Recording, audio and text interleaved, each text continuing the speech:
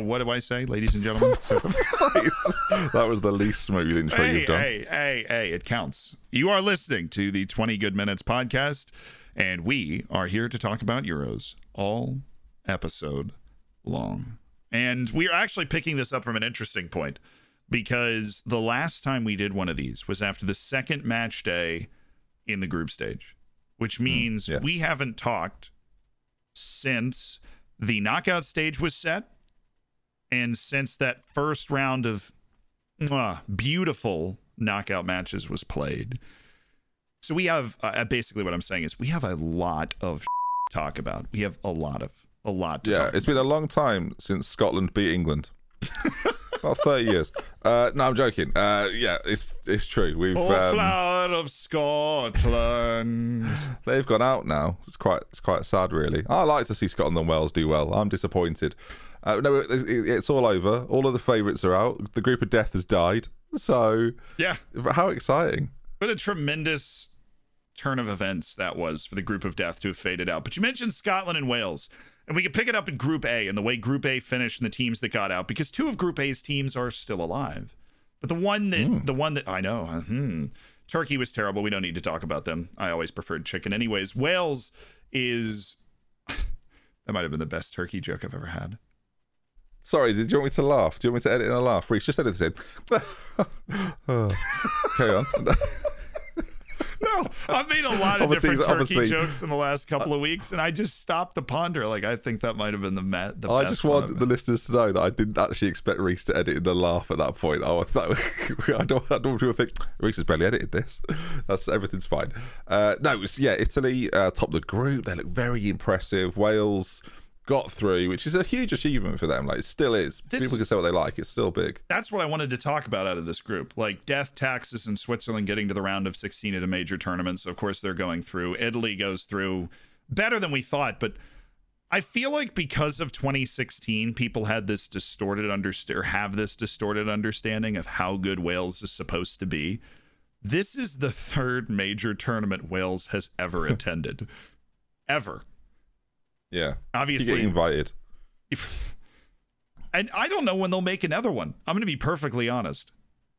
Yeah. I don't know what their World Cup group looks like, but I'll find out as we talk about it. What impresses you most about them? I think Wales is a great example of the type of team that becomes a lot more than the sum of its parts when they put the shirt on. They remind me of, to use a CONCACAF example, it's like Costa Rica, where when you look at the players, you're like, we should be handling them. But you just can't. Like, they're up to it. They're like the Power Rangers. They sort of, like, the really good players combine and form a better version of the country that should exist. Just speaking about if they'll qualify again, they're in a group, their qualification group, with Belgium and the Czech Republic and Belarus and Estonia, who will just get beat quite a lot. But so they've basically got to be better than the Czech Republic to get into the qualifying round or the playoff round, when they'll play then another European team in the playoff round. But yeah, so they've basically just got to be better than the Czech Republic, because Belgium will win the group. So it's tough, but there's always a chance with the Welsh. There's always a chance. They're apparently now, because also, even though I make fun of, it's not making fun of them, but I like to point out the fact that this is their third ever major international tournament. They made the knockout stages in all three of those tournaments now, which is wildly impressive. Like, it was like the 58 World Cup. They made the knockouts at like the quarterfinal, and then at the Euros, I didn't watch that one. They made this, yeah. No, I T-voted. I haven't gotten to it yet. The Euros in 2016, they made the semifinals. So technically, the round of 16 exit was the worst performance they've ever had at a major tournament final. weirdly Yeah, England fans would take that. Remember, we were in 3 and our worst one ever was getting to the quarterfinal, like the last 16. It's not that bad, really. But no. they've gone out now, though. Gareth Bale looked really annoyed at the end of the game as well. He was like, the "Can we just end sarcastic this clap now?" Deserved yellow. But wonderful house. Then he was asked, "Oh well, are you going to quit Welsh football?" He just walked off, which I thought, fair enough, Gareth. I'd be annoyed as well. Not the time or the place. Ask him later. Who knows if he's going to end his career there, or not his career, but his Welsh career. I do feel like when Gareth Bale ends his Welsh career, he will just end his footballing career. So that's quite a big question for Gareth. I think he likes playing for Wales more than he likes playing for his club. No matter whether it's Tottenham or Real Madrid. I mean, Wales is like who he really loves to play for. Yeah, no, I agree. It literally is Wales golf than any other thing that exists. So it's fine. Right. Group B, which had probably my favorite finish. Now, there are 2 teams from Group B that are still alive, which is the number that ended the round of 16, because poor Finland was out by literally 1 goal, which is got to be counted as a fabulous effort from them. They ended with the -2 goal difference. That if they had a -1 goal difference, then they would have still been out. Actually, they needed a 0, but it's pretty awful. I think it's amazing to see Denmark recover from losing 2 games to then wrestle their way into the knockout stages, and now look like one of the sides that are like a real problem for hopefully England in the future. But it's cool. Like, I love to see a team from the depths of nothing suddenly be like a contender and finish second in the group. I feel a bit for Finland, really, because I feel like Finland are it's such a big moment for them to even be in the tournament.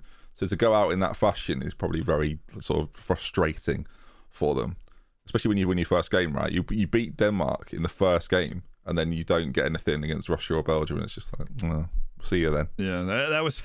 I was sad about that. The other 2 teams in the group, Belgium won it easily. Russia, they were either going to be on steroids and very good, or not on steroids and probably finish second to last or last, and that's what happened. Yes. Pretty safe bet on my part. Allegedly, for the lawyers, allegedly. Allegedly, yeah. No, it's actually, I mean, the world, the only reason Russia could play in this tournament was because UEFA was not considered a major event organizer by the World Anti-Doping Agency. Did you know that? I mean, the way they sort out the tickets suggests that's probably true. So fair enough. Yeah, I didn't know that. That's news. Yeah, there was something depressing about Hampden Park with like 10,000 people in it. It feels weird, right? That's the thing. Like, some of the stadiums are absolutely alive because they're either full or very close to full. Even Wembley against Germany felt full. Like, it was amazing. That's probably the best atmosphere Wembley's ever had for an international game. Maybe. Thinking about it, because I've been to Wembley a few times, and it's usually like quite excited for the first 10 minutes, then quite sad for 70 minutes, and then they'd bring on like a superstar. The crowd get excited for 10 minutes. I was there when David Beckham was brought on once, and I've never seen so many camera flashes in like post 2007 in my life. It was crazy. It was a real moment.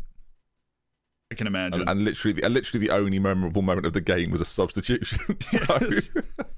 Says everything you need to know about some England games. Nice. Now, we're going to get to the wonderful English. Denmark also, I'm just with all the facts here, is the first team to qualify for the knockout stages at the Euros after losing their first 2 games. That's the first time that's happened. Wow, really? That's a great start. Lovely start. Boom. Yeah, and so the way that they did it was just awesome, and then they're in, and we'll talk about them more later.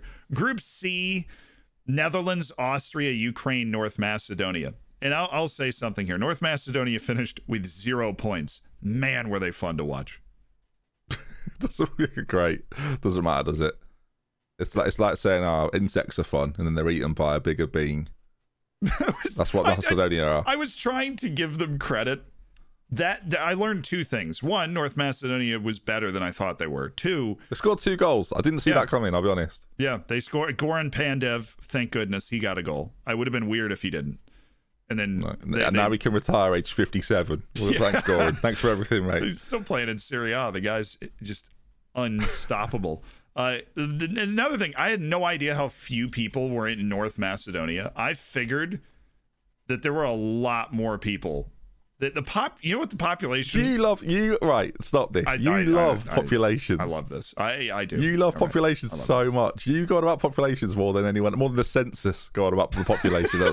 That's all they do. It's interesting. There's 2 million people in the whole country. I thought it was so much. I thought it was a reasonable 10, 15, 20 million. You've not counted them. You don't know that. You'll get it.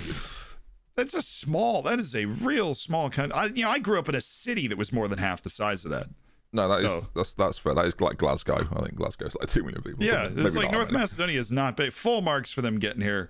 I got to be honest. Ukraine's the team that finished third in this group. I had no idea they even qualified until everything came to an end on the last day, and they slotted ahead of Slovakia, and I was like, wait, I just assumed they were out. And then they went through. Right. Well, I've created a dossier on Ukraine, so you can soon, listeners. If you're a Ukrainian listener and you're thinking, oh, we didn't even know we were qualified, don't worry. I've come prepared. That's right. At least one of us needs to know something about every country. Austria, who let me just find out the population. Sorry, listeners. Then Austria and the Netherlands. I feel like this was probably the most predictable group of all time. 9-6-3-0 in points. In order of world ranking. Yeah. That's true. It's easy waltz right down the lane. Austria had never won a game at the Euros, so nice that they were able to win too, because I think everybody knew they're good. They just never put it together. Yeah, and they had North Macedonia in the group, so freebie. North Macedonia made it out of the group 30% of the time in my simulations. That really it's great. Doesn't matter, does it? So sorry, the video's done. That was quite dismissive of your work. Doesn't matter though. A lot of people beat you to that one in the comments of it. After the first day of the Euros, they're like, "Well, this didn't age very well, did it?" I did a prediction video recently, and the first night of last 16 games, I get them both right, both predictions right. Next day, you don't get them right. Comments after straight away, both games. Oh well, this aged like milk. It's like, when it was working out for me. That's the line. No, this aged like milk. I mean, somebody needs to put that to bed. Okay. Yeah, it's I can't predict the future. These videos would be really boring if I could, wouldn't they? So. I don't know. That's taken on the life of. You remember the phrase "rent free"? I'm living rent free. Do I remember the phrase? I think it's still going on. It's really annoying. That's a shame. That's a real shame. You know what else was a shame? Group D, Scotland, eliminated by what I have to say was the most obvious and impressive looking shot I've seen in a long time on that Luka Modric outside of the foot goal. I don't know. If you were watching that, because you were probably dialed into the England game. But I was watching Croatia-Scotland draped in the Scottish flag of my ancestors. And it was 1-1, and the ball just saunters out to Modric, and he's running up on it. And as he's running up on it, I say out loud, I'm like, oh, this is going in. It's Modric from 19 yards. I don't know how he's going to put it in. I know the ball's going in. And then the way that he did it was just spectacular. I was like, I feel like there was an easier way to score this goal. And he just scoops it with the outside of his foot. Absolute pellet into the corner. Shout out to Croatia for gutting it out. They looked bad for most of the tournament, but they got there anyways. Yeah, any shot that is caressed into the goal is a lovely shot. So yeah, I like that. It's like he's doing a 40-yard pass across the pitch, but instead he's doing it into the back of the Scottish net, which it's so beautiful. So beautiful. That was the first time that I have seen Luka Modric. You were an athlete. You played sports. Thanks. I mean, that is distant, but I'll take it. Yeah. No, we're tying that. And people are Googling that. What? Surely not. There's a feeling when you play sports, when you do something awesome, and then you, instead of celebrating or yelling, you make that face like, are you not entertained? And you can you feel the adrenaline kind of coursing through the veins, and you kind of just look like the stare that Mario Balotelli would always get after he'd score. That sort of what's up sort of look. I had never seen Luka Modric have that vibe until he scored that goal. And there is this magisterial picture of him running towards the Croatian fans where his arms are out and he just looks like he walked right off the set of the movie Gladiator. Are you not entertained? And Yeah, it was. But they've got a lot of criticism. I think that's part of it, right? They come into the tournament as finalists of the World Cup, remember? And that they I imagine the Croatian press. I've got to be honest, I'm not massively attuned to it, but I would guess the Croatian is rusty. I would guess they're getting I would guess they're getting a lot of criticism, and Modric being like the guy in the Croatian side is probably getting the most amount of criticism. So when he does that and they qualify, it's almost like, oh, what were you worried about? Yeah, I've got this under control. Yeah, it's weird. It's the Kante thing of like seeing players that normally aren't particularly arrogant be quite like, yeah, I'm the shit. What are you gonna do about it? That's what I mean. That is the vibe of the face that he made, was just like, he just put it all on the table. You know, he was just like, you kidding? It's me. And I'm like, what do you mean? I don't know about you listeners, but I can picture what he's doing as well. It's Zealand Shannon, everybody. Yeah, I can see that. Yeah. It comes finger guns. I love that. That's what I pictured. Kissing his own bicep, just like, yeah, that's me. Of course it is. Right on the nose. Pointing at the back of the shirt. It has a different vibe though, coming from somebody who looks like a generic Eastern European grandmother in Luka Modric, right? Do you know who Gail Platt is? I don't know. He looks a bit like Gail Platt. She's from the soap opera Coronation Street. This is one of those moments in the podcast where I'm making a reference that 85% of us know, and Zealand and his American cousins are absolutely mind blown. I have no idea. But yeah, hang on. Let's I'm going to cut the podcast short very briefly. Not I say short, just to send you a picture of Luka Modric. Okay. I mean, I do know what he looks like. You would hope. Yeah, I'll just so we can get Z's live reaction to this. I've given you a selection of pictures, one of which includes Luka Modric with her hair.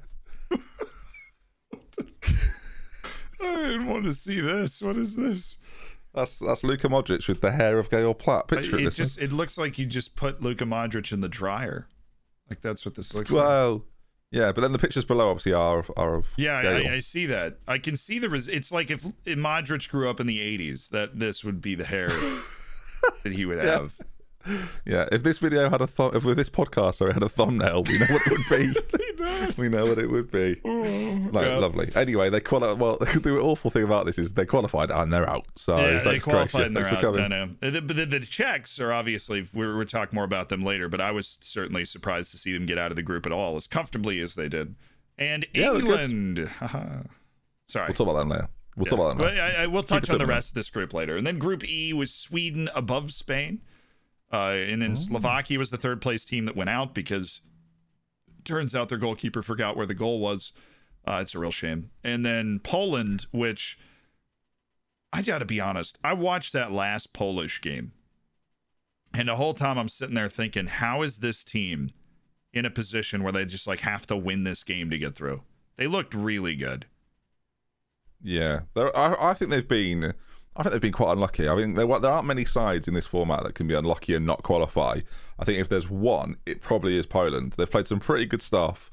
Their results just have not gone their way. Like, you look back at that first game they played against Spain, which they didn't win, and everyone was going, great. Oh no, sorry, the game against Spain, not the first game, it was the second game where they drew with Spain. Everyone went, decent point against the Spanish. But you actually look at like how it took Spain quite a long time, it felt like, to warm up before they destroyed a side. But like that was arguably Poland's moment to have beaten a Spanish side that, you know, weren't being particularly potent. I don't know. I think they'll look back with a lot of regret on this tournament. And Robert Lewandowski, right? You talk about Messi and Ronaldo as being these stars that have never won the big one. Obviously, they've won other competitions, but they've not won the World Cup, for example. And for Lewandowski, he's never done anything with Poland. Like, they've never even got like a third place or anything like this. They've always struggled. There's never been a moment at a major tournament where you were like, oh, there's Robert. You know, like, here, you know. What did you say? Like he was at a school reunion? No, I mean, like, where he's actually leading Poland, you know. The Euros, I think it was 2012. Someone sent me a clip of him going, oh, there's Robert. Please. Because I want that. The moment I said it, I knew it was not. It was not. It didn't come off the way we wanted it to. But In summary, they've never got out of the group. He's never got out of the group stage of the World Cup, and they've achieved I don't think again quarterfinals in 2016, 2012. It was 2012. So Lewandowski scored a couple goals in that tournament, including the winner in the round of 16 in a penalty shootout. But that's the thing, is it was never like, they eked through the round of 16 at Euro 2012 on a penalty shootout, right? And they were hosting the tournament. So I'm not sure. I hate to do this. I don't think you're right. I think it was 2016 they got to the quarterfinals, group stage in 2012, and quarterfinals in France. The last one. It doesn't matter. Basically, he's never achieved anything. No, so forget him. Now I'm really curious. I'm scrolling. Hold on. I'm just looking at Poland's European Championships records, and in 2012 they got to the group stage. In 2008 they got to the group stage, and then didn't get through, didn't win a game, and then they won 2 games. It was 26. What the? It's all right. It's all right. I'm just here as a knowledgeable Gael Platt fan. That's all I know. That's all I know. They actually never even made the group stage until 2008. That's pretty wild. So they were really terrible. Well, he's dragged them to group stages. Literally has. That's his accomplishment could be framed as they're going to the tournaments now. You can put it next to Scotland's "We Drew with England" trophy, can't you? That's good. Group F. Yeah. Shout out to Hungary for making this more than mildly interesting, honestly. You would have got really good odds on them drawing 2 games. That was not. No one predicted that. No one predicted them to score. They got 3 goals. They got 1 goal fewer than France, which is very odd. And 2 points. That's pretty impressive. I'm impressed with them. I know it seems lucky, but I'm really impressed with them. It's one of those things where, if you put England in this group, or any team in the world in this group, and they came out with 2 points, you'd be like, obviously that was a little disappointing, but, we can kind of understand it. Tough group, Yeah. And Hungary did that without its best player. They did not have Szoboszlai for this tournament. Yeah, and they haven't got Robert Lewandowski, so it's tough for them. Maybe Lewandowski. Is it too late for him to switch? Can you imagine what this team would have done with Lewandowski in there? Yeah, I can. They'd have finished bottom with fewer points. Somehow, that would have happened. That moment, there was 20 minutes where Germany was going out and Hungary was going through. That was a wild 20 minutes. Before I think every team in that group were in each spot at one point, in a night, which is very, very cool. But I think the group kind of went a lot the way people expected, and then what's happened beyond that has not gone the way people expected. So we can, there's my link. Deal with it. Have it. Boom. I love it. I thought you linked me something. I thought you sent me a message. No, I like the way you just looked back at the Gael Platt Luka Modric pictures. I'm seeing it's Gael Platt again. I'm horribly disappointed and disturbed. If you're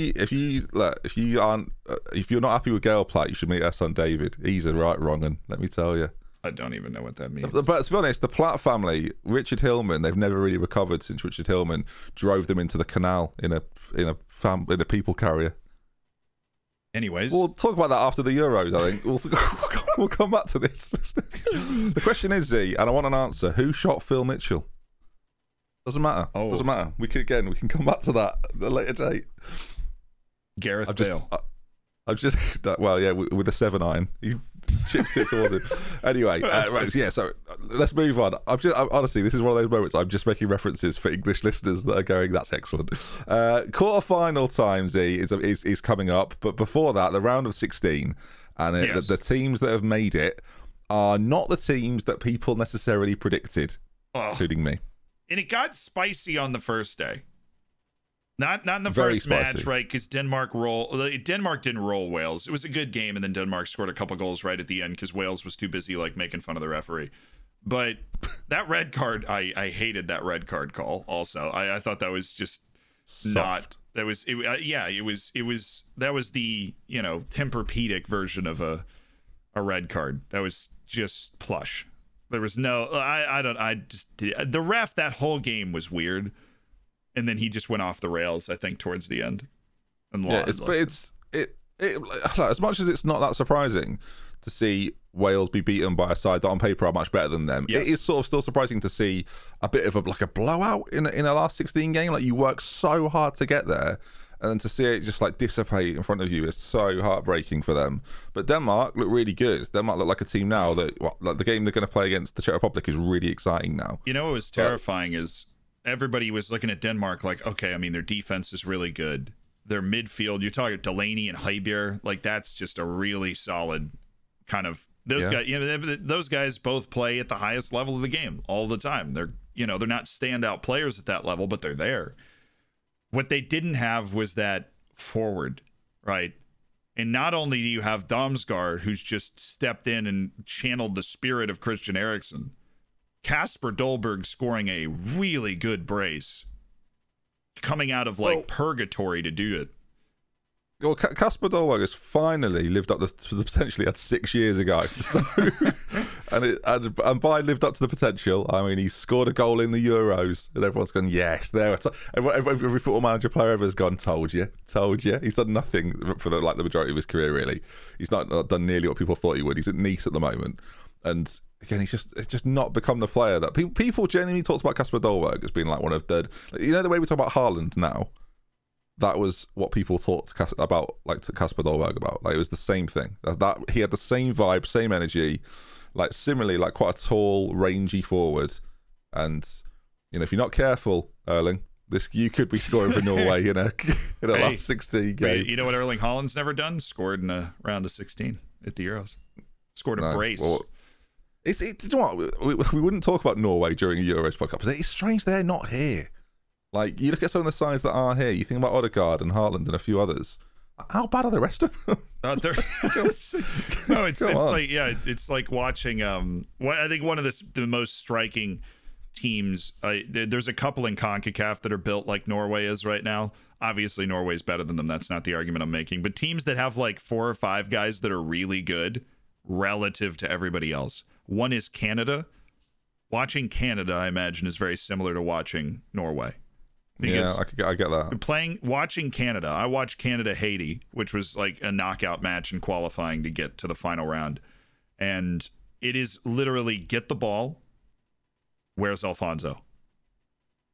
That's the whole sport. Is get the ball. He's on the left. He's just on the left. Yeah. So we're just launching balls to the left. He's got to be there somewhere. Left. And then when Alfonso gets it, it's where's Jonathan David? And then that's the entire game plan. And they won. They won the game. I love it. So, you gotta love it. Yeah, and I feel like I've really not been able to watch the Norwegian team because they don't make it to things, but I would imagine, have a very similar vibe where it's just let's get it to Odegaard and he's going to get it to Haaland, and that's what we're going to do. There's quite a lot of players. I'm just looking through their sort of squads now. There's quite a lot of players that still play in Norway. That's a problem. Not loads of them. There's quite a few. Like, you're looking at players like Sanderberg. He's not too bad. Sorloth's not too bad. They've got some players. They still have Elyounoussi. Wasn't he on the Norwegian team? Yeah, he still is. Yeah, still in their most recent squads. Like Christoph Ayer, who plays for Celtic, he's pretty good. Okay, there's no excuse. Especially when you start to factor in I knew everybody that you just named. They should have been here. I don't know what happened. Goran Pandev was there with his boys. You know what I mean? Like, come on. Well, that was the Nations League thing. That the way the Nations League shook out on this particular occasion, it was like Belarus, Georgia, and North Macedonia was going to get a spot at the Euros. So I think they lost to like. I can't remember exactly. Did they lose to like a good team in the playoff? Is that what it was? It wasn't a good team. This is a 20 good minutes investigation. Euros qualifying playoff. We're right on this. We're right on this. Who did they lose to? We need to know what happened to Norway. I'm trying to find out. Hungary's the team that beat Iceland because Iceland was like the favorite to get in.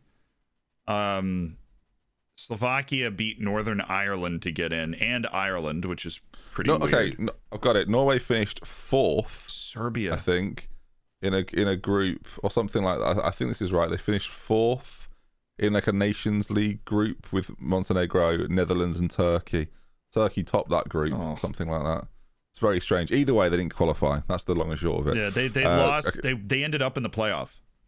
I'd like to think. Yeah, they lost to Serbia in the playoff. But then Serbia weren't there either. They lost to Scotland. Oh, goodness, of course it is. I'd like to think if any Norwegian listeners have tuned in today, they've thought, at least they're not going to slag off Norway. And then we spent 10 minutes just ripping it. Why aren't they here? This is unbelievable.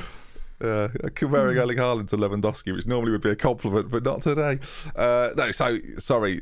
Where were we? Norway aren't even in this. Denmark beating Wales, and we were. Denmark. It wasn't a blow. Like Denmark. I watched the whole game. It wasn't, as we hope with all of these. Even though I've had class during the games, I go back and watch them later. The Danish team was just in more control of the game. Scored a couple late. They looked very, very capable going ahead. The other game that day was the one that drew all the attention, though, because that was Italy-Austria. And scoreless to extra time, because Italy never concedes a goal ever. But it was one of those. It's one of those games, that it gets to 80 minutes, and you start deciding for yourself. You're going, I deserve penalties now. I've been here long enough watching not a lot of goal action. A lot of long range shooting, a lot of off target action. Then eventually, goals go in. Chiesa's goal, by the way, is so good. Like the way he knocks it down for himself and then lashes it across with I assume his weaker foot, because it doesn't look that natural, but the way he does it is so pure. Big fan of that. The way, and he's not even starting, which is he's come in as a substitute a couple times, and every time he does, he impresses. But one of my greatest football manager moments ever involves Federico Chiesa, because his dad used to play on my first ever edition on Championship Manager 0102, and I used to sign his dad and didn't realise for some reason that they were related. And then I started signing his son just because of the same reasons. He was a goal scorer. Enrico Chiesa. Unbelievable, Zeden Challen, let me tell you. Unbelievable. I concur. Anyway, scored a goal in the quarterfinals. Yes. Not the quarterfinals, last 16. I hate last 16. Get to the quarterfinals. Do you know what this is? It's because they changed the format. It used to be straight to the quarterfinals, and everyone was happy. And they went, no, let's have more teams, because Zealand likes it when there's more teams. Yep, I do. I think a 24 team Euros is better than a 16. No, because Goran Pandev was North Macedonia were there, and they just get knocked out. That was fun. It was fun. Yes. Yeah, Hungary was good. Fair enough. If it's 16 teams, it's just the same. It's like the podium of the Olympics for swimming. Yeah, it's the same four teams. But then you have 4 groups of death. It's a lot more exciting. Yeah, you get it with that. I mean, the World Cup's about to expand too. We're going to have a big, long conversation about that at some point. I'm so annoyed about that as well. Don't even get me started on FIFA. This game was ugly. In the first 15 minutes, I thought Italy was going to win 4-0, and I backed the Austrians as a dark horse, like a team that could beat some people and get to a semifinal.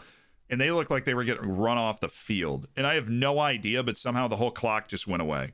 Even though Austria was getting barnstormed for large portions, they just survived. And it wasn't like there were big chances. It was just Italy was leaning into it the whole time. And on your point about the shots, Italy had 27 shots and hit the target 6 times. It wasn't good. Austria had 16 shots and hit the target 3 times. So it was bombs away. It was it still had a lot of shots, but it was a pretty even game. Like for 120 minutes, you'd think that Italy would eventually start to just completely take over. And yes, they won the game, but it took a long time for them to get to that point. Austria defended really well throughout the whole game, really nullified Italy. I remember this was an Italian team that qualified out of the group really well. Like they didn't concede a goal and scored 7. Like it wasn't an England-esque qualification. Like it was really good. So the fact that Austria managed to stop them for that long, ultimately strength in depth, quality tends to ring true in those moments, and it did in that game. And now Italy hold themselves up as a bit of a favourite going forward. I know they've got a tough game in the quarters, but they're a tough team to stop. Yeah, they're on the tough side of the bracket too, which was populated by one of the other matches on the next day. But first, we had I think the first game today was on day 2 was Czech Republic and the Netherlands. And yes, Czech Republic won 2-0. I'm assuming if you're listening, you already knew that. How in the heck did that happen? Well, if you waited till now for your Euros update, I'm not sure you're really into it. I'll be completely honest. I'm not sure you're into it. Oh no. It's true. So, but yeah, it was a story of De Ligt, mate. De Ligt was the story in this, because he stumbles over himself, then he handles, then he spends a full minute thinking he's got away with it, and then he sees the referee do the telly sign, starts doing charades. Do you play charades in America? No, we play charades in America. Yeah, okay, charades, yeah, sure. And at that point, he's got this look as if to say, I've let my country down. And then, as I say, gets sent off. And then the Czech Republic came alive. It was like someone flicked a switch. They were like, this is your chance. And they took it. They absolutely took it. And the best thing about that is sometimes you see a team go behind and try and sit on it. But like the Dutch didn't really do that when they probably should have done.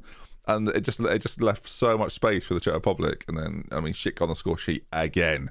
He's trying to get in team of the tournament. This just goes to show that I love these major international tournaments because there's always a story like the Czech Republic, where coming into it, you looked at the group and you were like, well, Scotland's probably better than them. Right. And then Croatia and England are definitely better than them. And then it's not going to, like, you know, maybe they could go out with 0 points, 1 point. Maybe they beat like Scotland, but they're not going anywhere. Right. And then they get 4 points. They get out of the group. Boom. And they get into a match against the Netherlands. And now you go, oh, well, you know, it's the Dutch. Like they're miles ahead of where the Czechs are at the moment in terms of like balance of the team. Obviously, people like Patrick Schick have a lot of quality, but you just 11 players on 11. The Netherlands has got it covered in like 8 or 9 spots. And then all of a sudden, De Ligt just has like, he just short circuits and the most obvious red card of all time.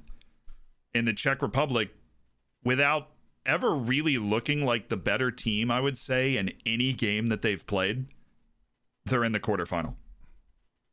Yeah, and a quarterfinal game which is very winnable. Like, it's funny how you can put yourself in this position so quickly, and then probably feel like you've got a chance. It's like they've almost. This was like their freebie. You know what I mean? Like, this was their free opportunity to get to a quarterfinal of the European Championships, and now they've got a real game. Again, we'll come to it, but they've got a real game there that could go very well for them. Let's put it that way. And again, it's not like they're playing another side that they look at and go, this is going to be impossible. They're looking at that thinking, wow, chance. Exciting. Should we get to the next game? It's very sad for the Dutch, too, because they were... It's not. They had a roller coaster because coming into the tournament, all the Dutch fans that I talked to and everything were very... It sounded the same as the German fans coming into the tournament, where they were like, well, we kind of suck. We've been sucking. I'm not optimistic. And then they win all 3 games, and they're going, never mind. Our team is great. And then they go out and lose to the Czech Republic. And so it was this huge roller coaster of emotion. There was not the same roller coaster in Belgium-Portugal, which was literally defined by one shot from the bad Hazard, who's now the good Hazard. I was going to say, that's harsh, isn't it? Now, I've got a question. In my prediction video on my YouTube channel, I predicted Portugal to be like the failure that no one expects to be the failure. Ooh. Is them coming third and being knocked out in the last 16 failure? Yeah, I mean, they could have failed worse. Thank you. Right, because Hungary was very capable of knocking somebody off the way they were playing at this tournament, and Portugal dodged that bullet. But this is definitely I mean, they're the defending champions. This is well below where they hoped to be. People thought they could win it. People talked about Portugal as if they could win the tournament. People expected them to not breeze through the group, but people definitely thought they'd finish ahead of Germany, whereas I thought the Germans would be a real tough tie for Portugal. I thought the matchup was terrible for Portugal, and it proved to be really terrible for Portugal. Whereas you'd expect them to beat Hungary and then give France a pretty good game. They like France and Portugal are quite similar actually in the way that they're made up and the way in which they play. But to lose to Belgium in this fashion, it was so. I hope I'm okay to say this. They were so shit in terms of like not understanding that they like in the key moments they've pretty much dominated. If you look at the stats for this game, it's like depressing. They've not done more to test Courtois, because if they just for like 5 minutes thought to each other, right, let's play in sort of a more lateral way and do it quickly and eventually create chances and stop just crossing it towards Ronaldo. Like that just does not work. There was no essence of like team cohesion for the Portuguese. And again, for a side that are tipped to win the tournament at the start, probably like a top 3, top 4 contender, to go out in the fashion that they did, to make it so easy for Belgium, by the way, who aren't like this amazing side that everyone thinks they are. Their backline of Alderweireld, Vermaelen and Vertonghen is not as world class as it was 6 years ago, 4 years ago, 3 years ago, etc. They should be doing so much more. There's so much creativity in that side. There's so much quality in that team, and they did not make the most of it at all. And for a side that have won it and are defending champions, this is embarrassing for Portugal, in my opinion. I think it's embarrassing because Eden Hazard's not fit and he had to leave the game. Kevin De Bruyne is not fit and he had to leave the game. So you're playing. Took the threats of Belgium away. Belgium steps for Gonzi, and they still couldn't do anything. Belgium's wheeling out like 1/3 of the golden generation, and they still won. Like Portugal didn't score a goal, and full marks to the Belgian defense that I think showed itself better than a lot of people thought it was. But still, Portugal had no cutting edge in this game, and they just fell flat, and they just kind of whimpered out of the tournament in the round of 16. Like nobody will remember what they did in this tournament. Don't get me wrong, Belgium's side has got some quality in it, right? Tielemans has had a really good year. Thorgan Hazard, for as much as he's not Eden Hazard, is still very, very good. Defensively, they're still strong. Courtois is one of the best goalkeepers in the world. They've got one of the best strikers in the world. They're not without quality, but you go through the Portuguese side of Ronaldo and Bernardo Silva and Sanchez and Bruno Fernandes and Ruben Diaz, who's arguably been the best defender this year. Defensively, they are strong. The midfield, like part of that game, is so creative and so like inventive. And offensively, they've got one of the best players to have lived, surrounded by like really good creative players, whether it be Jota or Bernardo Silva. Felix came on as well. Like there's so much quality there, and it's so disappointing again to see them go out in the fashion they did. It really, really disappointing. Yeah, like, as much as I predicted them to be poor, I thought they'd still be like better than this. Oh, everybody did. I mean, anytime you have a player that somebody spent $100 million to sign on your bench, I don't care. Belgium just doesn't have. Belgium's not bringing that guy off their bench, right? They're bringing Yuri Tielemans off their bench. So they've got Mertens came on, then Donker, Carrasco. Like they're all good European players. Like Portugal are bringing off Felix. Though. They're not. Yeah, Bruno Fernandes come off the bench. Felix come off the bench. Like there is so much quality. So like Ruben Neves, who is tipped to be like one of the next stars. I'll say tipped to be the next star. He's been around for ages. My point is like he's tipped to get a big move to like a Barcelona or a Manchester United. Doesn't even touch their team. Like it's not even considered. I think they'd have been better with him honestly in the centre. But even so, like so much ability there, and they've wasted it a little bit. They're one of the teams that are chomping at the bit for the World Cup. By the way, in 18 months, they are. They're going to come back. I'd like to think they're going to come back with a real sort of we let ourselves down there, and it might be Ronaldo's like last big tournament too. Pressure on. I think after this performance, everybody knows how good they are, and they know how good they are. Portugal, that is. They're going to come out with their hair on fire at that World Cup. They have to. Like they're going to have to. They're going to have to raise the whole level of the team.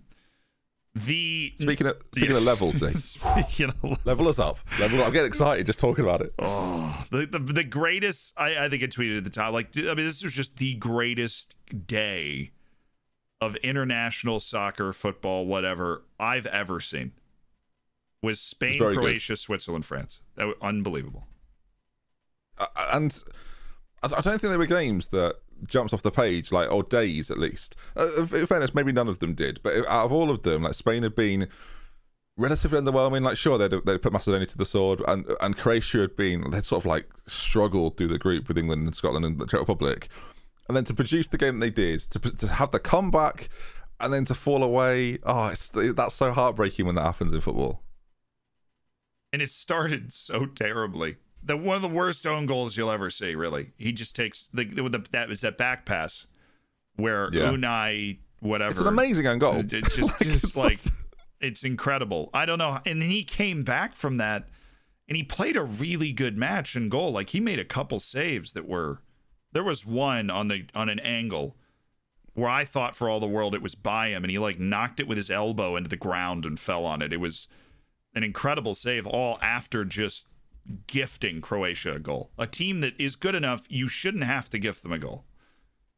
Yeah, and that got so strange, wasn't it? Because that goal, I remember it going in and thinking, wow, not only have they got that now, they look pretty composed. They look up for this. Like Croatia really looked like a team that were ready to give Spain a go. And at that point, that own goal was it was such a momentum killer for Spain as well. And then it took them a good 20 minutes before they get the goal, and then they get another one and another one. And there's 5 minutes to go of normal time, and suddenly Croatia go, hang on a minute, we're not done yet. And that was a moment which is very exciting when you see a team suddenly think, we've got a little bit left in us. It's always for me the look in the eye after the first goal in a comeback like that, where they score the first goal and then the guy runs in to pick the ball out of the net and they're all running back up the field and they're kind of looking at each other like, yo, we can do this. We can do this. But while they're doing that, they're running past their opposition. So their opposition is seeing them like, oh God, I was ready to win this 3-1. Yeah. What's happened? And then it's just a fabulous cross on that last goal. And when they pulled it back, I seriously, my experience with this is I went back and watched the whole game later, obviously, but I was in class. And for me, class is a newscast. So we're kind of running around writing news stories. Like we're putting together a 5 p.m. news show, essentially.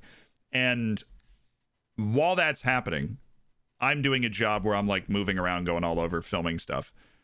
And somebody else who's just sitting there writing has the game up.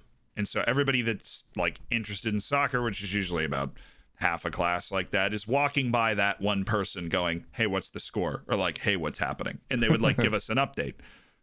The last one I got was Spain just scored, it's 3-1, game's over. And then I go film something and come back a half hour later and I walk by the guy and I was like, you know, like, what's going on now? Like, if they announced the lineups for the other game or whatever. He's like, oh no, Croatia tied it. And I was like, what the like that? It's like, wait, hold on. No. How long was I gone for? Yeah, it's like 4 years. The game was over. Yeah, it's like, what do you mean we're in extra time? Like Croatia tied it. That was my experience with it. It's just incredible that they're able to, I mean, the determination it takes to throw yourself into those positions, to make those runs on heavy legs, even though you're down a couple goals, just to find it. And on a side note, I love Mislav Orsic, who scored that goal. Croatia made a run to a Euro final in my live sports simulations. And like the golden boot of the tournament was Mislav Orsic. He's like a relative unknown. That's why I know who he is. But it's incredible that he came in and did it in an actual Euro too. Yeah, he's a really good player that's never really got the big move to Europe. Like in recent seasons, he's been really good as well, playing domestically for Dynamo Zagreb. But like he's been tipped with moves for ages. But he's 28. He's probably of the age now where it's not going to happen for him, unless he wants it to. Yeah, unless he decides that it's time. Because Dynamo Zagreb win the league every year, so if he wants to go, like, you know, he's accomplished everything he can domestically, I would think. Yeah, but it'll end up at like Watford. Yeah. It won't be really exciting. That could be fun though. I mean, he would be like a good player at Watford. The swan song of this game, though, as you said, was Spain returning to vanquish the Croatians, was Alvaro Morata, who always strikes me as one of the biggest head cases in the game. And he'd been really. I did not get that vibe. I'm not talking about like a head case in the way that Paul Pogba's a head case in terms of like his flamboyant nature. I'm talking about like everybody is aware of the fact that Alvaro Morata is gifted athletically and technically, which means the only thing that is letting him down is the mental part of the game when he struggles for long stretches and doesn't. The goal he scored to take the lead in extra time in this game was world class. Yeah. And the thing is, right, I felt great for him. So, with someone like Morata, he's clearly got so much ability, but his career looks so underwhelming for a kid that was at Madrid's youth system, came through there. People were talking about him as like the next Raul. I remember that was sort of like the conversations, but it was like a little bit more athletic than Raul. People thought he had the finishing ability. It was all set up, right? He was really good for Castilla, which is like their B team. And then finally got his chances in the Liga, never took them, shipped off to Juventus, back to Madrid, had a good year at Madrid, then went to Chelsea for big money, never really worked out for him. He's the way you sum up Alvaro Morata is for every 3 games he plays, he'll score 1 goal. And that is literally him. So you can't expect, in 2 games, he's going to be completely anonymous, and in the other, he'll score. But that is such a problem for a high-profile striker in a Spanish team. So he's always going to have this reputation as someone that's never quite cutting it regularly enough, consistently enough, especially when you're comparing him to, like, when he's playing for these big sides or he's playing for Spain's national team, you're comparing him to the other strikers that play at a similar level that are playing for the other national teams of high quality, so Harry Kane and Lukaku and all these other players, right? And he's just not of that level, but I'd say he's thrust into the limelight by being Spain's guy in this tournament. So to see him score, it's quite nice. He strikes me as quite a nice man, really. I felt great for him. I mean, I remember when one time he scored with Chelsea and such a weight was lifted off his shoulders by scoring, he just broke down in tears. I mean, that's not the strength. That's not the mental strength you want, is it? Really, from a footballer. That's what I meant by head case. Yeah. I don't know how it was interpreted, but he's like head case in England. Just to clarify, head case in England means you're a bit of a maniac. Like you can go crazy at any point. No, that's not. Yeah, okay. Lost in translation. That's not. No, in the U.S. it means just kind of you're lost in your head. Like you're. Okay. And so I like Alvaro Morata. Right, he seems to internalize a lot of this stuff that people like Ronaldo are able to bounce off themselves. Or Lukaku generally does a good job of that, where like he gets criticism and he just bounces it off of himself. And that's a hard thing to do, and not everybody's built for that. And I just don't think Alvaro Morata's built for that, at least from what I've seen. So I always feel great when he scores, and it was a fabulous goal that he scored. But he, like you said, a lot of the time he's just going to struggle to provide the end product because he's dogging himself about it. Yeah, the manager seems to really like him. Like, he gets these moves, right? There must be a reason for that. Like, so there must be a reason, and I think Juventus want to keep him for another season and things like this. Like, he's not awful, but he's just never been the player that everyone I think thought he was going to be. And again, especially when you come to England and you don't quite live up to the hype, your reputation just gets hurt so much, especially in this country. So when he scores, he's a bit of a meme in this country now. Which you don't like to see. Anyway, moving on from Alvaro Morata, for his sake rather than anyone else's. Let's go to the other big game. France are out, Z. What's going on? How? Why? There's no logical, there's no explanation for why they're out of the tournament. The French are the best. They're the best team in the world. Like, their front three is Mbappe, Benzema, then like Griezmann or Griezmann. Yeah. Well, I was gonna say they were swapping in Dembele and that, but he got hurt. But that is, I mean, if you wanted to buy any of those players, it would cost you at least $100 million, I would think. In a pre-COVID valuation of the players. You're right. You're right. And for someone like Mbappe, right, more than that. The funny thing for France is that on paper, when people look back at this tournament, they'll go, yeah, that was coming, right? Like, they edged past Germany, but barely. Germany were arguably the better side in that game. A Hummel's own goal decided it. Drew with Hungary, drew with Portugal, beaten by Switzerland. People will not look back on this and think, wow, what a shock that was. If you like, the paper does not necessarily tell the story of the picture, which was they were in so much control against the Swiss. Like, Pogba scores that goal, he does that, he acts like Luka Modric for a second. Yeah, he's like, yeah, I am Paul Pogba. That's it. I'm the real deal. And everyone's tweeting, wow, Pogba really is world class, etc. And then, oh my word, the same thing as what had happened previously that day happens, and the Swiss fight back. You're a big fan of the Swiss, aren't you? Because you like the world rankings. Yeah, I have been back in the Swiss. I like Roger Federer. So. Big watch guy, chocolate guy. I have been backing the Swiss the whole tournament because I'm like, look, every time the Swiss they're like Sweden. When they make a tournament, they get out of the group stage. At least when I've been watching, that's the vibe they give off. You never see the Swiss get dominated, right? Like, they're in every game they play. They are clearly less talented when they're playing a team like France, but they are in it. They're there. Sweden's kind of the same way. We're like, yeah, okay, they drew Spain. Spain had 80% of the ball, but were you ever looking at the game like, oh man, the Spanish are just so much better than the Swedes? Like the Swedes were there. They're putting challenges on people. They're never out of position. There are a couple of nations that hold that spot in my mind, and those are two of them. And so when Switzerland got out of the group stage, I was like, here you go. They're going to be able to give whoever they play a game. So now they get France. They're going to be able to give them a game. What I didn't see coming was Haris Seferovic becoming... No. How can you not... Haris Seferovic can stop himself half the time. How can the French not stop Haris Seferovic? It made Varane look like a really average defender. Yeah. Like not that one moment, but like the tournament as a whole. I'm watching Varane. I'm thinking, you're one of the best defenders in the world. Why don't you look like one? Like, what's going on here? It was really odd. Like his performance, I thought was. I don't think he was like the worst player on the team or anything. I don't think any French player performed really horrifically. But like he is someone that should be leading in such a way where he's a catalyst for them winning the whole thing, and that just wasn't the case. And again, like Seferovic is dominant in certain situations that he just shouldn't be. It's very confusing. What do you put the French like collapse down to? I know they missed a penalty. There's arguments to say that's unlucky, but they should never be going to a penalty shootout against the Swiss. I put I put the French going out of this tournament down to a lack of intensity on defense, because it was not just it was Presnel Kimpembe was back there. Pavard looked pedestrian. I mean, like, they were not good at playing defense in this tournament. They changed their system for it. They changed their system for the Swiss. I don't know why.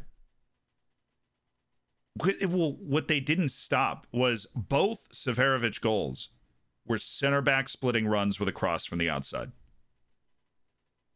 And they didn't, neither of them like met Seferovic. They just lost. There's certain teams that have the ability to change what they're doing to prevent and stop other teams, right? And you've seen multiple teams do it in the tournament. There's one team in this tournament that do not need to do that under almost any circumstances. And I know they had injuries at left back, right? I know they lost both of their left back. Hernandez and Lucas Digne both were injured, but like, if worse comes to worse, like, play Pavard there, play Rabiot at left back, and keep the same system and style that you were using in the opening group game against Germany, and like you utilize that front three of Benzema, Griezmann, and Mbappe. Put someone alongside Kante and Pogba. Like, it seemed so backwards to me for them to go, blimey, the Swiss are going to play a 3-5 system, or whatever it is, like a 3-4-3 system. We should probably do the same thing. It's like, no, you're just as a reminder, you are the French, you are the world champions, you literally have the best squad in the tournament. Like, play your game. They were too concerned, and it wasn't that evident when they were 3-1 up. It became so evident in extra time and in after they'd conceded the second goal again. Once again, like they're looking at each other, going, "Should I be here? Should you be there? Where should we be? We're not quite sure now." So when you're winning, it looks really comfortable and looks really easy. But when you're not practiced at it, and it was a change again, I feel like specifically to try and counter the threats that the Swiss offered. And I know they're doing it because they've got injuries, but even so, what my point is, they don't have to. And the fact that they did was, the Champs deserves a lot of criticism for that.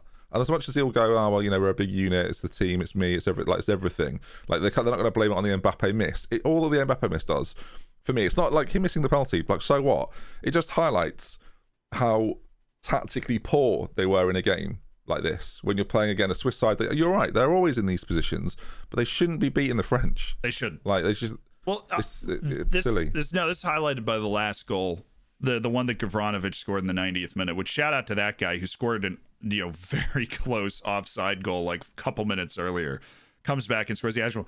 Okay, Pogba turns the ball over, but I'm looking at the way this play develops, and they pass the ball to the middle of the field, 20 yards from the goal, and you just don't see this happen a lot at this top level, especially when you are defending a 1-goal lead in the 90th minute of a knockout stage game.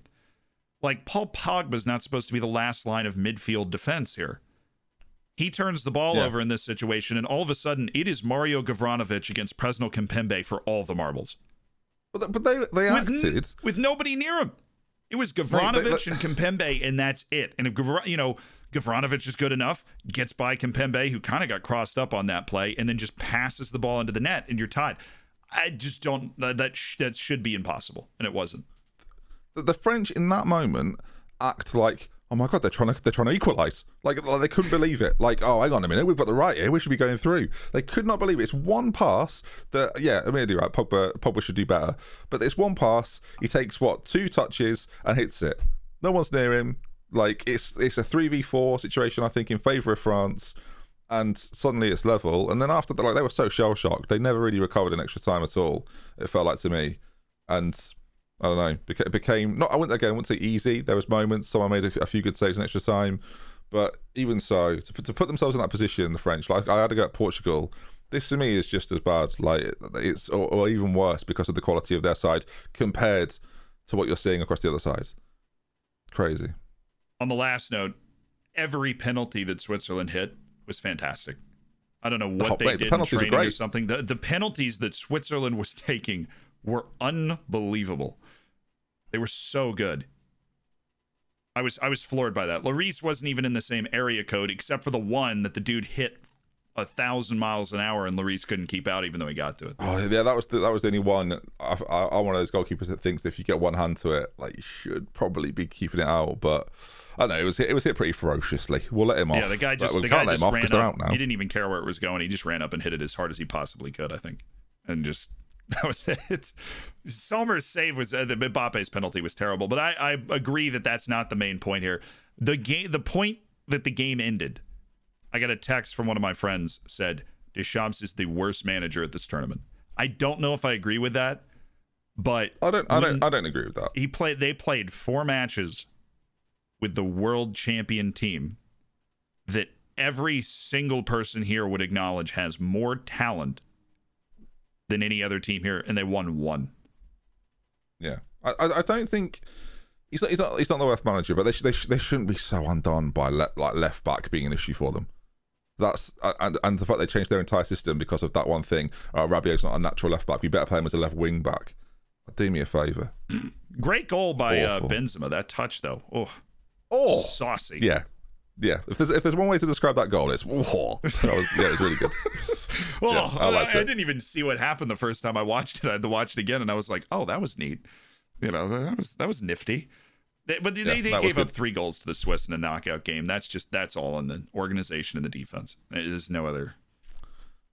That's right. Now, Z. Right, I know. Football appears to be coming home. Right. I don't know if you've got the alert. It's taken me an hour, listeners, to mention England. This is our longest podcast ever. More than 20 good minutes, let me tell you. We're England multiplying 2, Germany it because we missed the episode. Yeah, England 2, Germany 0. Move on. So Sweden beaten by. Congrats. Let's do Sweden Ukraine first. Okay. And then let's get back. Let's come back. Okay. Let's come back. Okay. Because I'm a massive loser, I've rewatched this game. I'm the only person on the planet to rewatch Sweden Ukraine for my my analysis videos I'm doing on my channel at the moment. So Sweden have got a man sent off with a terrible tackle, and Ukraine have ended up winning 2-1. And Z, for a population of 44 million to go out and do this, you've got to give Ukraine credit, right? Thank you for getting the population numbers in. Look. Ukraine's got a war going on right now, so this means a lot to them. I have this live simulation thing that we do of the live sports, and I've referenced it a couple times. In one of those, we did the 2026 World Cup, and in that, Ukraine made the World Cup final. Right. That happened. They made the final match. What does it mean? What does it mean, though? It means that this team has talent. At least according to Football Manager, this team has a lot of talent. Man, there might be a lot of people that we don't know because they play in the Ukrainian league largely, right? Except for your Sinchenkos and your Sikonkovs. But they, you like that? Great pronunciation there. I've got no idea what you said, but yeah. They are capable. And they're one of those teams where they show up at these tournaments and they're capable, but things just they don't quite go their way. Right. But if they end up in the same boat as the Czech Republic, where all of a sudden you drop them into a quarterfinal, they can really beat somebody. And that somebody, in my opinion, honest to goodness, was Sweden. This Swedish team won a group with Spain in it. They were unbeaten with 2 wins and a draw coming out of the group stage. As the group winner, they get the worst third place team. And this has to go down as a significant disappointment for Sweden. Has to.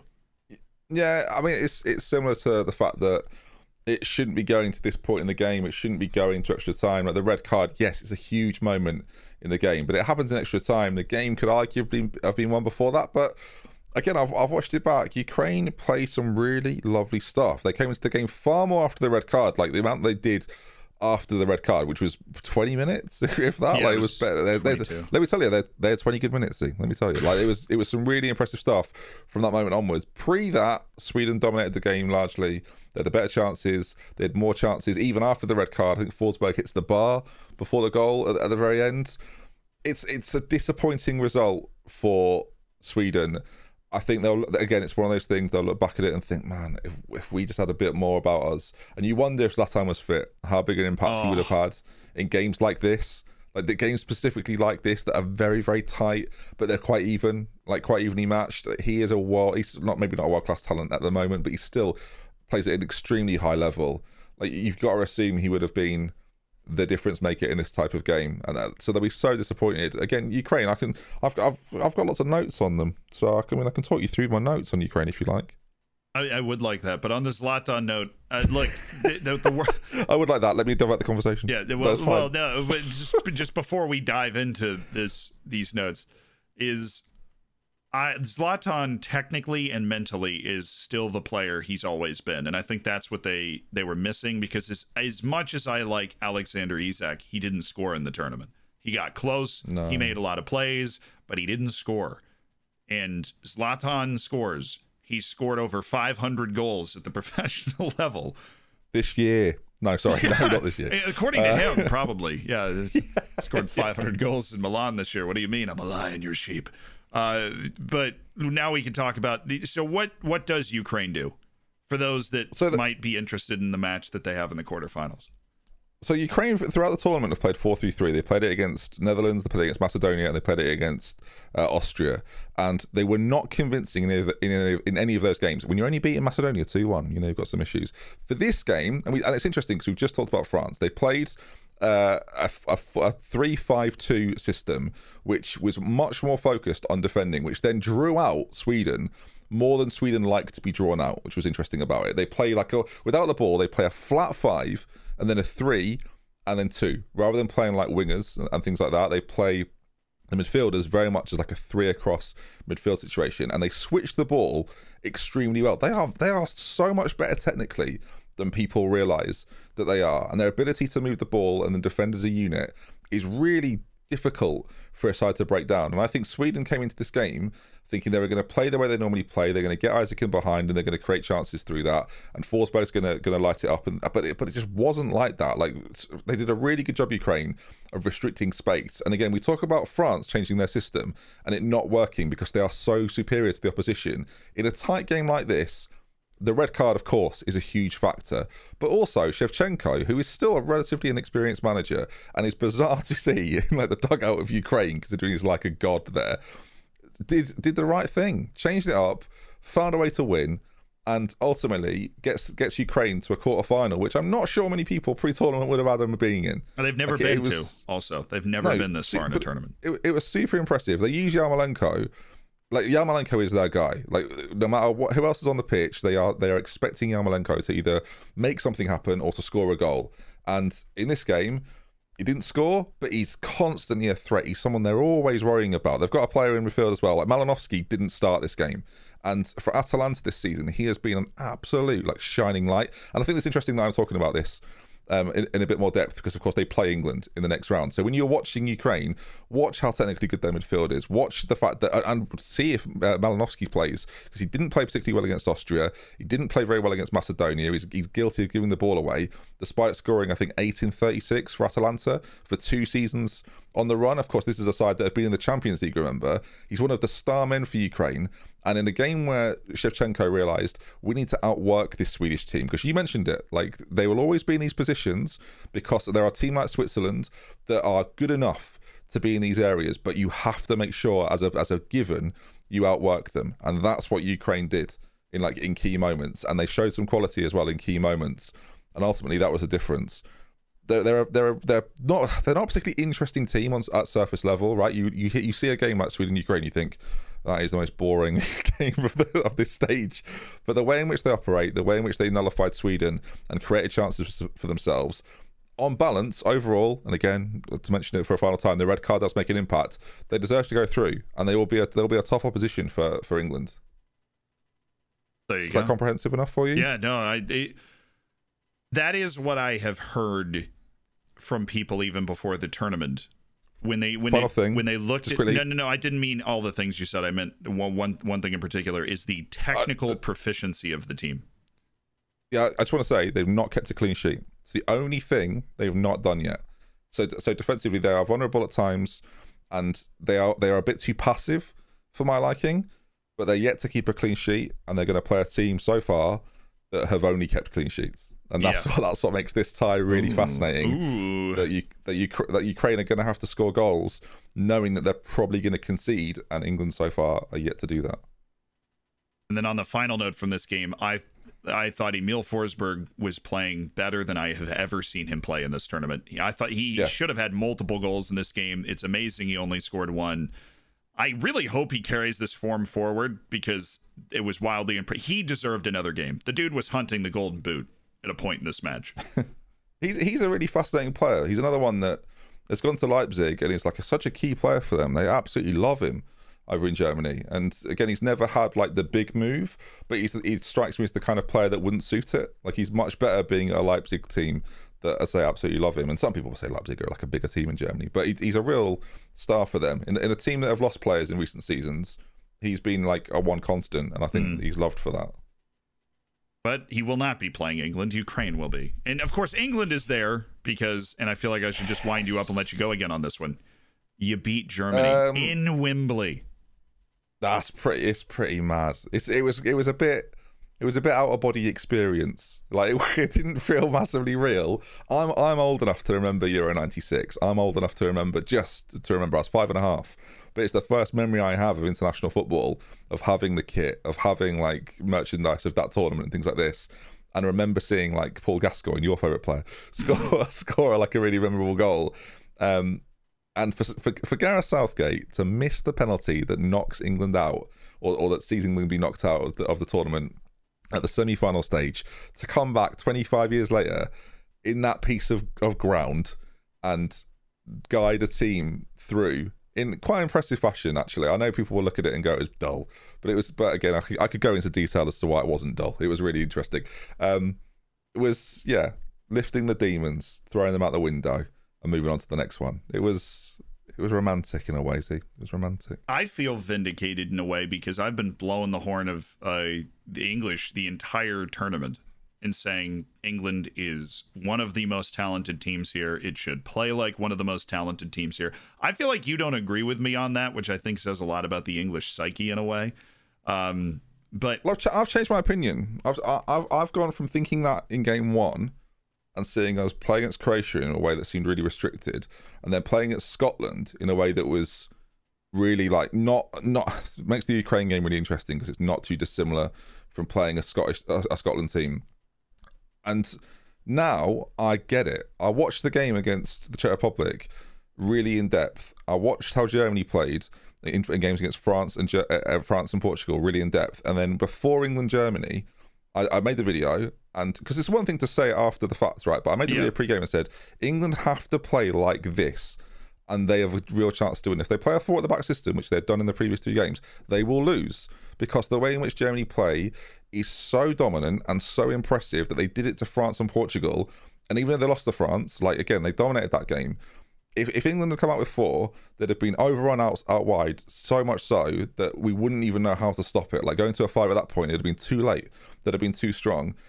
What he did was, he basically watched what Germany did and went, yeah, we're going to do that as well.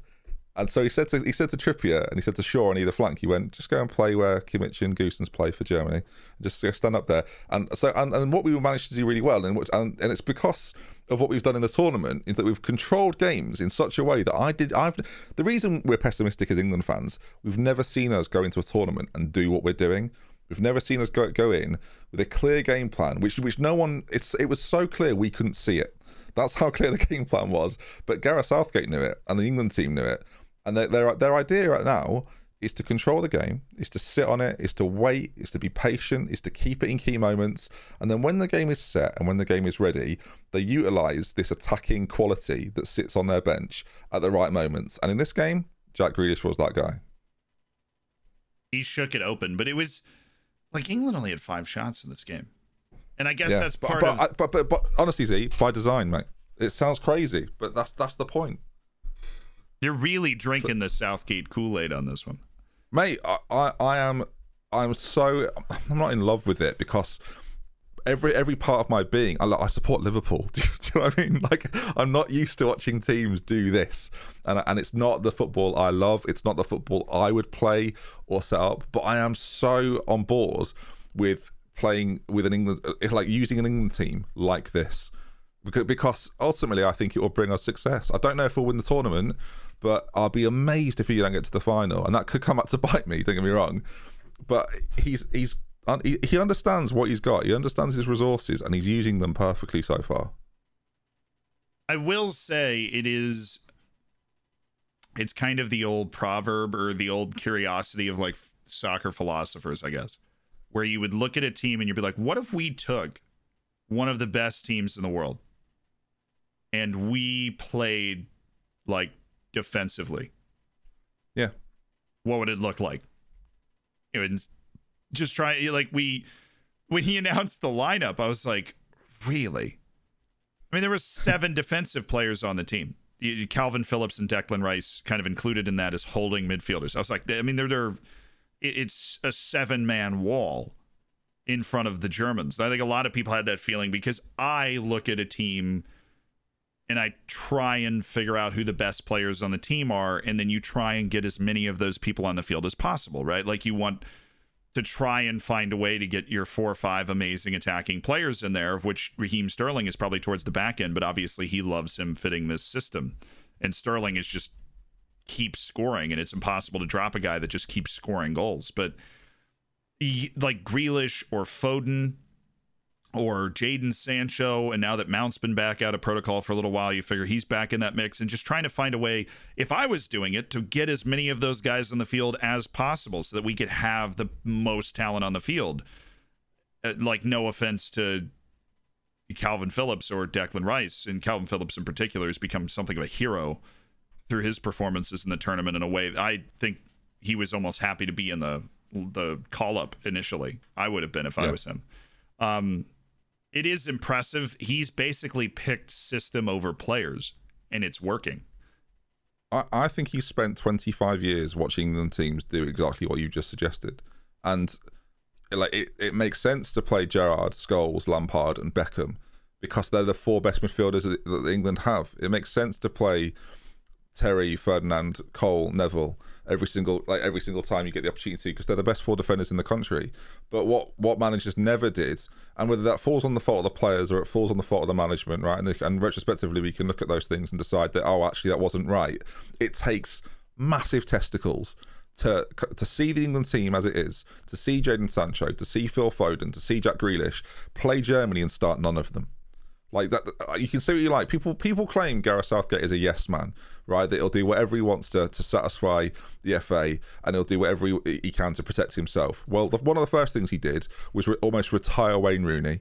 He then gave Harry Kane the captaincy and said, "This is how we're going to play." He went into a tournament and he played quite a defensive system, got to a semi-final. He now has managed to knock Germany out for the first time, or beat Germany in an international competition for the first time since we won the World Cup 60 years ago. Like, at this point, whether you rate him as a manager and you want to use what he did at Middlesbrough as the example of him not being a good manager, he understands this team and this system and this style of play better than anyone else could. There is no better man to manage England right now. And that is a bizarre thing to say when you look at the resume of Gareth Southgate. But if you watch and understand the way they're playing, then it falls into place. Like, it makes perfect sense. He's setting games up and then he's twisting it and breaking it. And that's what bringing Jack Grealish on does. You can't play Grealish for 90... Sorry to go on, Z. You can't play Jack Grealish for 90 minutes and go, well, if he creates that many chances in 20 minutes, imagine what he'd do in 90 minutes. It's like, no. The game was set up to get the respect of Germany. To say to Germany, we're not the England that you remember. Like, you are not going to be able to find a way to break us down. Kai Havertz, Timo Werner, Thomas Muller, they ain't good enough anymore. Like, we are setting ourselves up to say, you won't break this down. And there was moments, right, when they did. Muller finds his way through. That is going to happen against Germany at times. You are going to have those moments because, do you know why, Z? Because they're fucking Germany. Yeah. Like, sometimes they are going to have moments. Like, that's football. England on paper are not as good as them. But they made a victory against them It was to me, and you're going to say this is like people listening might think that's just biased as an England fan. It was the most impressive victory of the knockout stages. It was the most calculated. It was the most understood. And maybe I'm saying this from position as someone that has researched it more than 99% of people in the world have. But as a man that now understands it, if we lose to Ukraine, this will be a really embarrassing monologue. So.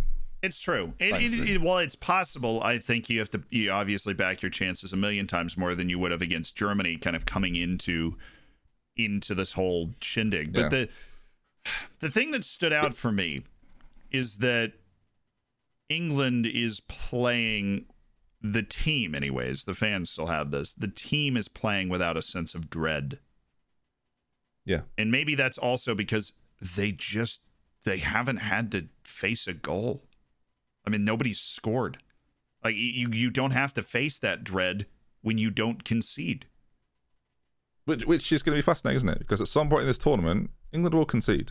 They're not going to win the tournament by never conceding. There will be a moment where there's pressure, and right now there is this confidence, and it borders on arrogance. But I think at this level of football, to win these competitions, you have to have that to a degree. You've got to believe in what you're doing so much that it stops other teams playing from the way they want to play, and that's what England did against Germany. And the game against Ukraine is fascinating now because Ukraine have just changed their system to play like a 3 at the back system with wing backs and play quite defensive, and they've got results against Sweden doing just that.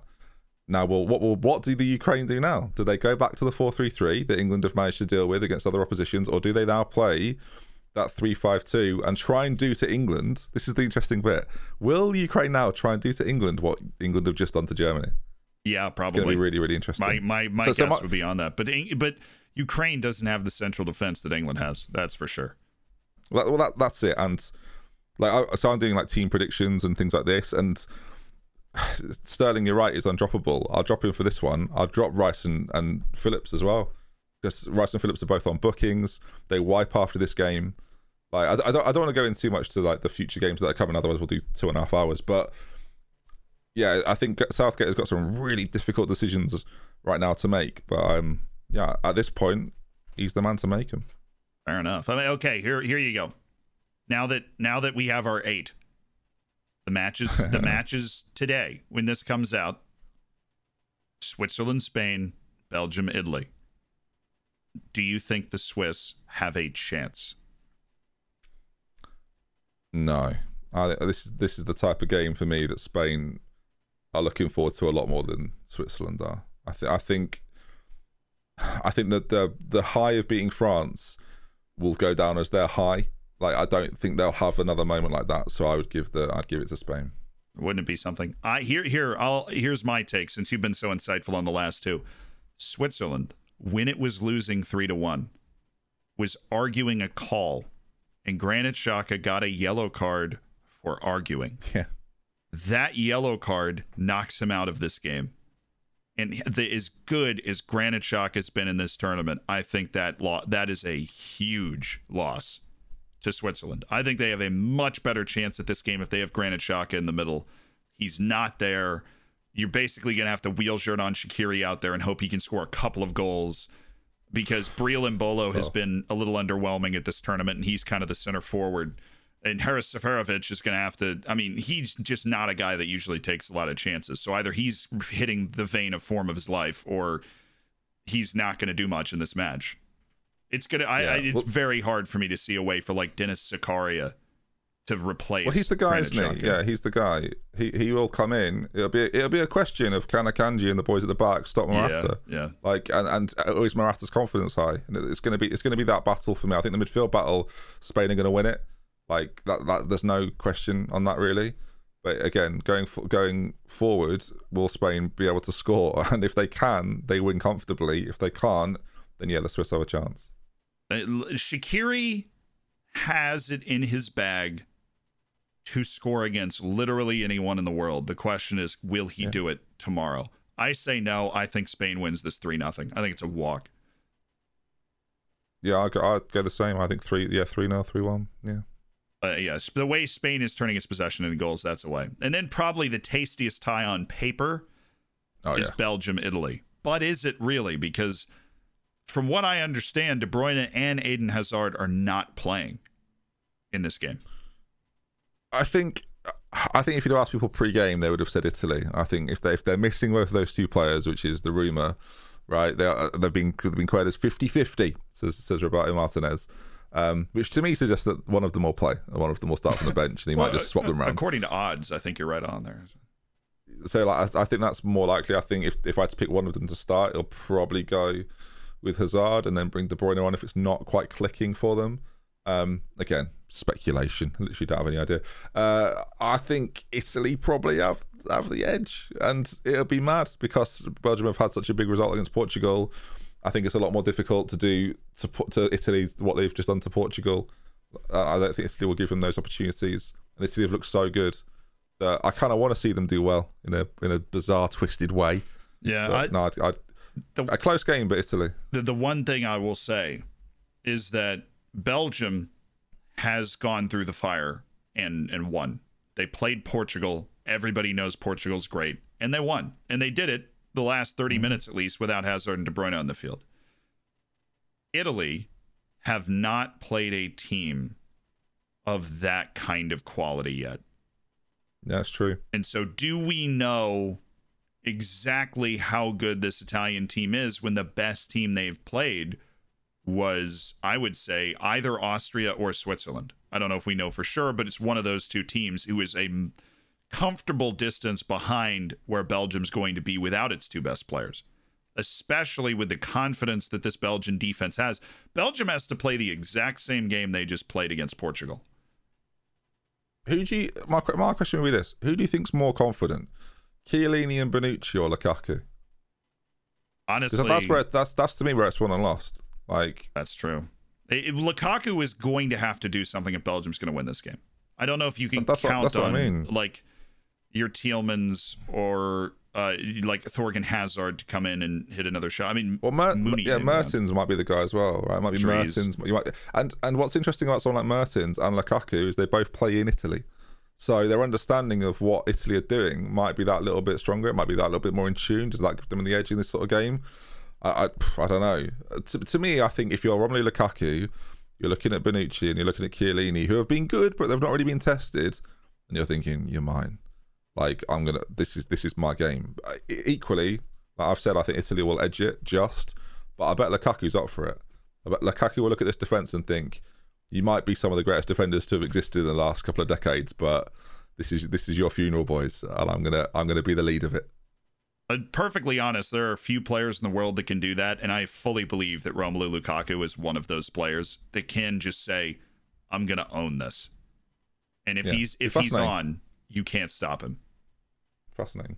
It is interesting. The lower scoring this game is, I think the better chance Belgium has. I don't see them being able to bag like 2-3 goals in this game. I think Belgium could win it 1-0. I'm going to take Italy 2-1 though. I think that's this is the type of game that could very easily go to extra time, and Italy already having done that might be the team to struggle more because Belgium haven't had to go through it. That'll be interesting. But you might see a situation where De Bruyne and Hazard are brought on, and you're like, we don't want to give them too many minutes, and then it goes to extra time, and you think, can they do this? Like, I'm not sure they're ready for this. Yeah. So that'd be really cool. It should be on paper, right? It's the game of the round. Absolutely, it should be great. Absolutely. Denmark, Czech Republic is what raises the curtain on Saturday. The game that the least people will be watching by a mile. That is like every TV company that's ever existed is like, come on, really? I mean, this is the sort of match that in the group stage is not a super watched game. Denmark, Czech, it's a quarterfinal at a major tournament, which is an incredible opportunity for both of these teams because both of these teams are obviously not even remotely regulars at this point of a tournament. And now they're looking across the field against a team that they can think, wow, we really can beat these guys. Look, it should have been the Dutch versus Denmark in every prediction chart, but I think you give it to Denmark. I think you think they're going to probably edge it. I think they've got a bit more quality. I think the Czech Republic have had their moment now, and Denmark will be in the semi-finals. Which, what a story, man! So I hope they do it. Like, I know they've been through been through quite a lot early in this tournament, and they're coming out the other side. And after such a dominant win against Wales, I think they'll be backing themselves. Well, as they should be. I mean, Denmark dominated Russia and then dominated Wales, which is, I mean, those are two teams that are regular, at least, you know, over the last decade or so, regular presence at these major tournaments. And Russia was a quarterfinalist at the World Cup. The teams that normally aren't getting dominated by somebody called Denmark, right? And so Denmark has got to be feeling good about that. There is something, though, and I don't know what it is. And this could just be like this. I am endeared by the Czech Republic because they, like I said earlier, are one of the few teams I have ever seen that has been significant, even including the game against Scotland. The XG was like 2.3 to Scotland and 0.8 to the Czech Republic, and they scored 2 goals and 1. Like, their ability to survive these games is so impressive that the longer this game, if this game is scoreless at halftime, Czech Republic is going to win. Really? Are you that confident? Yes.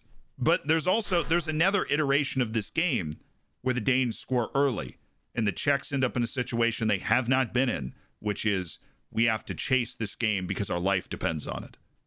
Yeah, they've not been there. Very true. But if the Czech Republic ends up kind of the same way you're talking about England, right? If they end up in a situation where they are comfortable, where even though the game is not in their control, it is at their tempo, where none of the players are going to be freaking out if this game is scoreless in 60, 70, 80 minutes because that's where they've been. And then in the second half, something crazy happens and the Czech Republic score. Now, I will be rooting for Denmark. But, like, you make that clear. But I really think that's my prediction is if this goes scoreless to halftime, I think the Czech Republic's going to win and they'll get a shock semifinal appearance. But if Denmark manages to score in the first half, I think we could get a wash. I mean, I'm 2-0 to Denmark. But if we get to the second half scoreless, I think the Czech Republic's going to win because that's where they've been living. They survive the game and then they make something crazy happen, and they know they can do it. I think the more likely outcome is that Denmark look really good again, and everyone goes, "Blimey, they could win it." You know what? In this sort of tournament, they could win it. I'd give it to Denmark by again. It's like a 2-0, 3-0. margin. I think the Czech Republic are kind of done now. I might be writing them off too easily, but I think that early goal will come, and I think you're right. Yeah. I think an early goal will set Czech Republic in a situation where they do not want to be in, and Denmark can play quite a patient game, which they've done in the tournament before, and then we'll pick them apart slowly.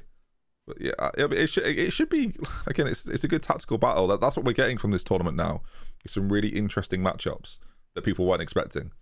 Like we're not getting teams where you think, oh yeah, they should definitely win this. Like all these games, there is a question. There is. We've done a good job of raising that. I think this is another game where if we end up discussing the semifinal and the Czech Republic is there, you'll have a lot. You'll be talking about it kind of the similar way you're talking about the French exit, where when you look at like results in this tournament, who Denmark has beaten, and who the Czech Republic has played and beaten. The Czech Republic drew World Cup finalists Croatia. They beat Scotland, and they beat the Netherlands. 2-0. I mean, I know there was a red card in there, but still. On paper, that's a pretty darn good run to this point. Where Denmark... It'll be a shame when England have to knock them out and beat them again. But yeah. well, okay. Ukraine, England. So England's winning that one. By how much? It's coming home.